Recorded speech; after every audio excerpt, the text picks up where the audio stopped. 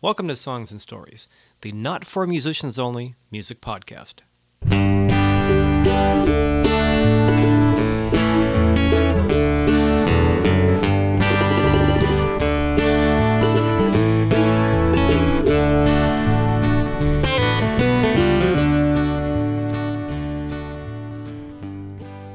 Well, alrighty then. Welcome once again to Songs and Stories. My name is Michael Gaither, and this is Songs and Stories, episode number 53 this time out.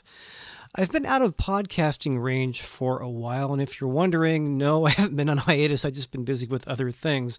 I think the last couple of episodes I posted were episodes 51 and 52, my chat with Ancy McLean from the Trailer Park Troubadours, and that was about a month ago. But I've been a little busy with some band stuff. We had a couple of shows, and really, to be honest, I've been busy with the job that pays for this job, as I've come to coin the day job. But I'm back on track. I should be doing these every couple of weeks from now until things get busy on the outside world again. And I think for these next couple of shows, I want to focus on two kind of cool aspects of songwriting.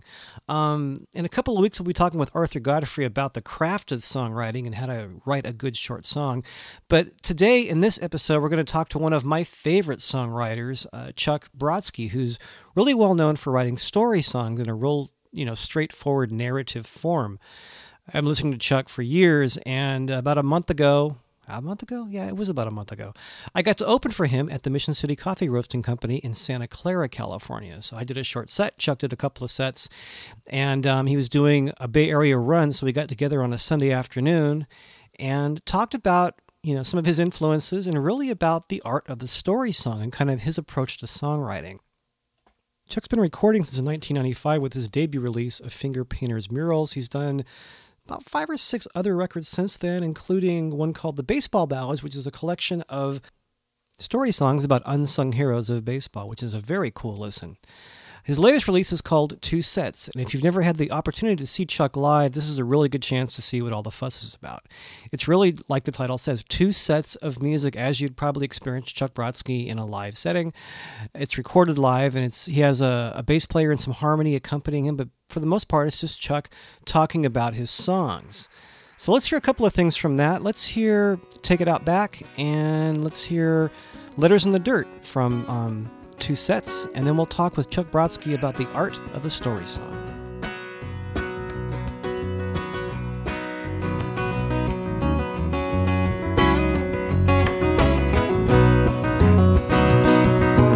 Ashes from the wood stove filling up the bucket, spilling out the top, so where am I gonna chuck it? Dig it out the back door to where I never mow. Find a little spot that no one will ever go. Gonna take it out back, dump it in the river. Take it out back and throw it in the woods. Take it out back and chuck it down the hillside. We'll keep the front yard looking good.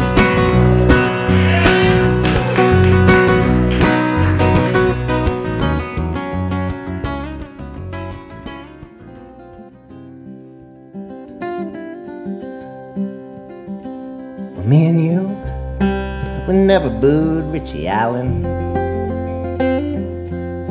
and I never understood why people did. He hit a homer every time he stepped up to the plate. That's what I remember as a kid.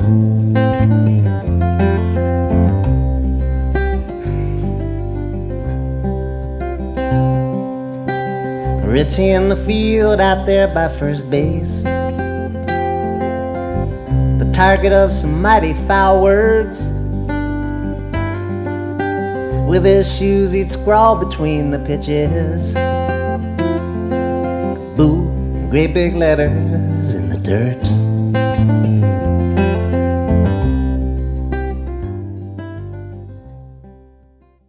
I guess we'll start off with, how'd you get out here in the Bay Area, and about how long were you out here for? Well, I came out in 1981. I hitchhiked out here kind of for the adventure of it. I didn't plan on staying. I just thought I'd come out, check it out, head back east. And you wouldn't take the bus money from your mother? No, I heard that story. Right. And I ended up staying 15 years. I didn't plan on it, but one thing led to another.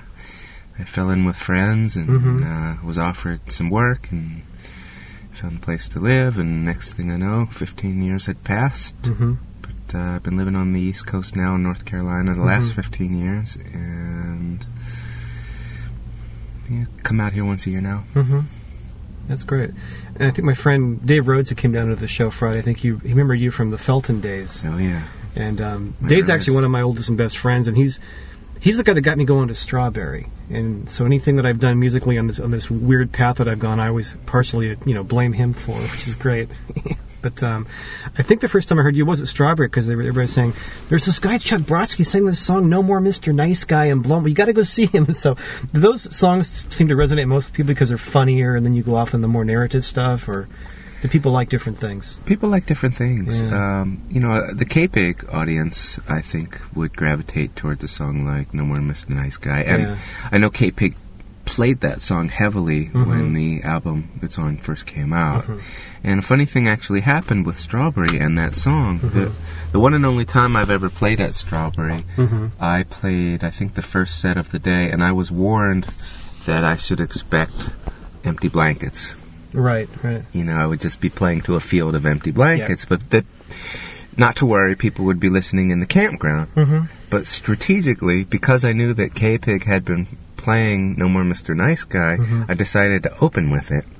And that made people in the campground realize, guy. Oh, it's that guy. Oh, and smart. Within 5 minutes, they were all streaming up. That's great. And by my second or third song, the theater was full. Right. So it was kind of cool. Good set list on your part. Yeah.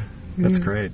A lot of your songs often have a real strong narrative beginning and end. What were kind of your influences, and do you recall back? I think your first song was the Angel song. One of your first. The songs. oldest one that I still play. It wasn't one of my first. Yeah. But I'd been writing for a lot of years, but I didn't keep any of that old stuff before that. Yeah. The story songs, I'd say I probably was influenced most of all by some of the early Bob Dylan songs that were very much in that story vein, and old traditional folk music. Just the idea of that story ballad, it goes back, a few hundred years, really. Yeah. I just have always been attracted to that, partly because there's less emphasis on form, I think. The typical pop song has got to have, an A part, a B part, a bridge, a chorus, and back to the A part. There's a whole formula. Right. And it's very tight, and you really have to follow that formula if you have any hopes for having any commercial success. So not caring about that freed me up. And story songs just seemed like something that I could write without caring about some of those rules, and write more from my heart and what you wanted to say. What I wanted to say, yeah. And I think it allows you to be as descriptive as you want to. I know when I've done it, when I was first starting to write, I had a friend of mine that was helping me out, and I wrote a song about my dad, and he was a construction worker, and I had too many verses, and my friend of mine said, "It's a folk song. You can have 4 verses in a bridge. Just put the whole thing in. Don't cut it." And I left it alone. 4 verses would be my shortest song. Exactly. Let's talk about a couple of these. I think the first song that really resonated with me is because I was born and raised here in Watsonville, La Migra Viene. Talk about that a little bit. Well, I picked a lot of fruit when I was younger. I picked oranges for several years, and then I went up to Wenatchee, Washington to pick apples, and all the people that I worked with were illegals from Mexico, and they had to worry about the immigration police coming around, which in Spanish is La Migra, and we always had an eye out for La Migra, and if anybody ever saw them drive up the driveway to the orchard, which did happen a few times, we'd whistle, and everybody would run, scatter, and disappear into the trees, and come back out half hour later after La Migra was gone. So did you ever whistle back when they were gone, or they would just kind of like come out on their own? They just come out on their own. Yeah, they knew the routine. Yeah. I'm assuming you're a baseball fan. Big baseball fan, yeah. My team won the World Series this year. It was a good year. It was. Yeah. So for the baseball songs, I'm imagining you do a lot of research, because the amount of detail you get, you probably couldn't just get it from a casual conversation. What's involved in a song like Letters in the Dirt? Well, of all my baseball songs, that one there is the most personal one. involved a little bit less research than some of the others, just because it was a subject that was very personal for me. And the song really is more about the relationship with between my dad and me than it is about this ball player named Richie Allen.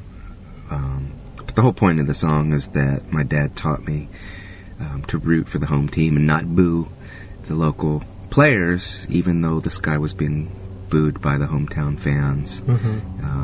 There were racial reasons for that I was too young to understand, but all that mattered to me at the time was that he was playing for the hometown team and you should cheer them. That's your job. Yeah. That's what you do. That's what you do. Yeah. Let me see, what else? So do you have a sort of a songwriting approach where you write every day? Do you kind of wait for inspiration, or? I wait for inspiration. Yeah. I just don't want to force anything. It takes an idea that moves me to get me going, and it also takes enough depth to that idea that I can see it going somewhere, or I can see some relationships to explore, or some tension between a couple of people or objects, what have you. A lot of ideas I just reject right away now. After being a writer for years, I can look at the idea and say, oh, it's a neat idea, it's a sweet idea, or this, that, but it wouldn't carry for 4 minutes? Right, I could tell the whole thing in 8 lines. There's nowhere else to take it. And I'm better at recognizing that now than I used to be, so I don't waste time trying to write something and then having to force something. If there's nothing there to begin with, you can't force it. There's just nothing there, or not enough there. So it's probably a matter of writing for so many years and developing a really good filter. Yeah. I call it my so what test. It has to pass the so what test. This is a great, so what? Yeah. I mean, it does. Definitely lots of things fall under that so what category. Is it going to be interesting enough to listen to? And I figure I'm a typical listener. If it's something that is going to wear thin on me, it's probably going to wear thin on the next person too.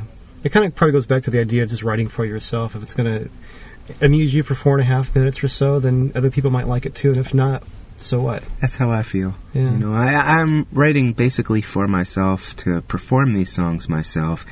It's always a thrill when somebody else likes my song enough to want to perform it or want to record it, but I'm not writing for other people to sing these songs. I'm writing them for me to sing, and so I have less to worry about, less. And probably too, if you're going to write and record this thing and you're going to play it, you want it to be something you don't mind playing several times a week for the next several years. If you don't like it in the first place, you're going to get sick of it if you don't like it. Oh, if I didn't like it in the first place, I would never play it the first time publicly. I won't sign my name to something I don't really like. Yeah.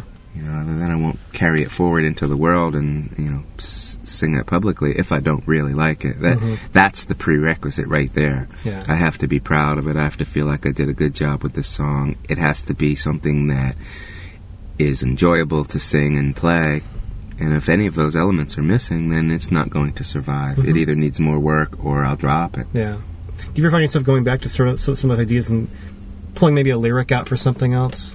No, not too much. I don't. I have kept, piles and piles and piles of lyrics, thinking that someday I'll get back to this one, or someday I'll pick this up and finish it, or that's a good line, or those are 4 good lines. I ought to save them and use them in some other song someday. But the reality is, I have never gone back to any of these and found anything of use. They may look like good lines, and I may save them, but I really don't ever use them. I've kind of found with lines like that, and it's so hard to keep track of what I've written when you end up with binders and notebooks full of stuff, and you find a good line and don't want to spend the time organizing all these old things, or just work on new stuff, which is usually more fun. I think so. Yeah. Plus, you're not, I may not necessarily even grasp the context of what I meant in the first place when I wrote those lines. If I come back to it 2 years later. That's true. So I have no idea where my head was at. What was I doing when I wrote this? Yeah. What did I think I was writing? Yeah. They may appear to mean something completely different today, and that's fine too. But There's no way I can plug back into the headspace I was in. I could see, yeah, I can relate, because I have piles of these little spiral notebooks that I keep, and I've gone through, if I haven't written for a while, I'll go back and I'll look at my ideas that I wrote like a year ago, and what was going on with this, and what did I mean by, what is this, what word is this that I scrawled out? And for me, I think it's just, I tend to keep the notebooks just to kind of keep that channel open, so when something good does come along, I can go with it. But going back and revisiting old lyrics, yeah, not so much. Well, if I have, 2-3 solid verses, then I may come back. Maybe all it needs is one verse. Maybe it just needs a way out. A punchline, an or exit, something. Yeah. or something, or just a way of wrapping it all up in a graceful way to leave. And so sometimes I will finish something like that. But if it's just a matter of 4 lines or 8 lines or 2 lines, no, I would tend to just throw it away and move on. Yeah, probably good advice. One last question. You talked about this. The story's probably on this CD, but you talked about it on Friday. The letter that came after "Take It Out Back." The person that didn't get the irony. Can you talk about that song a little bit? And actually, if you recall where it possibly came from? Well, I wrote it because of where I used to live in North Carolina, up on a mountainside, pretty far out into the country, about a half an hour from the nearest town, and the people that lived around me typically dumped their garbage or large appliances down the hillsides behind their homes. And you see it here too. You probably see it everywhere. Oh, you do. And so I was lampooning that. And the song was meant as irony. It wasn't a how-to song. It wasn't procedural. This is how you take a washer and throw it down the hill. I mean, that's the beauty of irony, though, is that it sounds like you mean it. Yeah. Except that it's so overstated that you couldn't possibly mean it, and yet every now and then somebody just doesn't get it. Yeah. Or they're not listening carefully enough, and they think you're being serious, and so that's exactly what happened. The song was recorded by a bluegrass band who got an irate email from somebody who heard them sing it and could not believe that they were actually standing up and singing a song that recommended that people dump their garbage in rivers and hillsides. This is not a problem to dispose of your used equipment. Have you got any kind of response with Blow 'em Away as well, or is people tend to get that because it's pretty much over the top? I have had a few occasions where that also provoked some surprisingly negative responses, because I think that song is so over the top that you couldn't possibly not get it. That's why it's so funny. Are you and everybody's had that impulse, but common sense always prevails. No, I'm not going to take out a gun and shoot this car. But we all have our animal side to us, and everybody's thought that. Well, have you ever heard of a program called West Coast Live with Serge Thompson? Yeah. I was on that show like 17, 18 years ago when I still lived in the Bay Area, and I played that song. And as soon as I finished, Sedge came back out onto the stage with the microphone to interview me, and the first words out of his mouth were, "I have to tell you, I really don't like that song." In front of a live audience, everyone was just stunned and breathless. Yeah. And, what can you say? What do you do when the host doesn't get it? Yeah. Throw up your hands. Yeah. Sorry. Say, oh, well. I'll sing something else next time. Funny. No more Mr. Nice Guy. Cool. Well, appreciate the time. It's good. It was a great opening for you. I was going to go to this show anyway, but it was kind of, I think I walked up on stage and I said, I get to play NC Chuck Brodsky. It's a good night. so we'll see you next year when you come out. Good. It's good to hear you, too. And good luck with the new CD. Thanks. One thing I've learned to appreciate doing this interview series is learning how every songwriter has their own little collection of tips and tricks and habits to move their craft along. Chuck, in this interview, talked about his so what filter. Basically, he starts a song, and if it doesn't pass his so what test, he doesn't continue with it.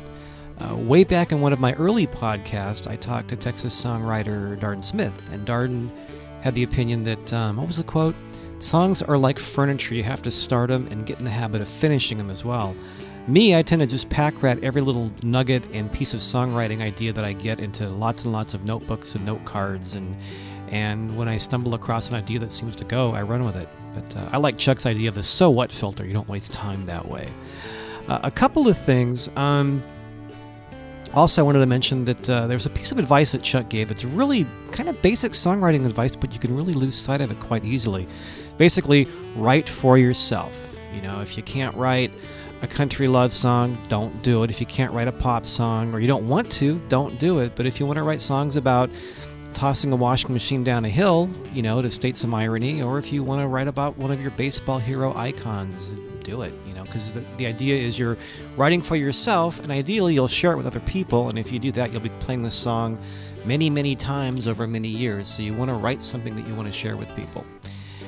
So that was Chuck Brodsky. Again, the new CD is called Two Sets, and it's really a good look at what Chuck sounds like live. And a lot of the stories I realized that I was talking about in this interview are actually things he explains on the CD. So if you want to hear more about Richie Allen, or you want to hear the letter that was written to him complaining about the song Throw It Out Back, pick up Two Sets. It's a great CD, and it's really a nice collection of songs.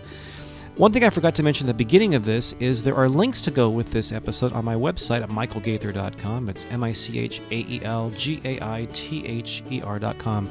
Go over there, look for Songs and Stories, episode number 53, and there'll be some links to Chuck, to lyrics. I'll find a link to Richie Allen as well if you want to learn a little bit more about him. So this was Songs and Stories, episode number 53. I'm Michael Gaither, and if you have any comments about this episode, you can email me, michael@michaelgaither.com. Again, that's michaelgaither.com. So again, this episode focused on mostly story songs. Coming up in a couple of weeks, we'll be talking with Arthur Godfrey and really talking about Arthur's sort of like 5 or 6 rules for writing a good, quick song, and I think you'll enjoy it. So check back on the website in a couple of weeks, and we'll talk to you next time on Songs and Stories. Thanks for your time. Take care.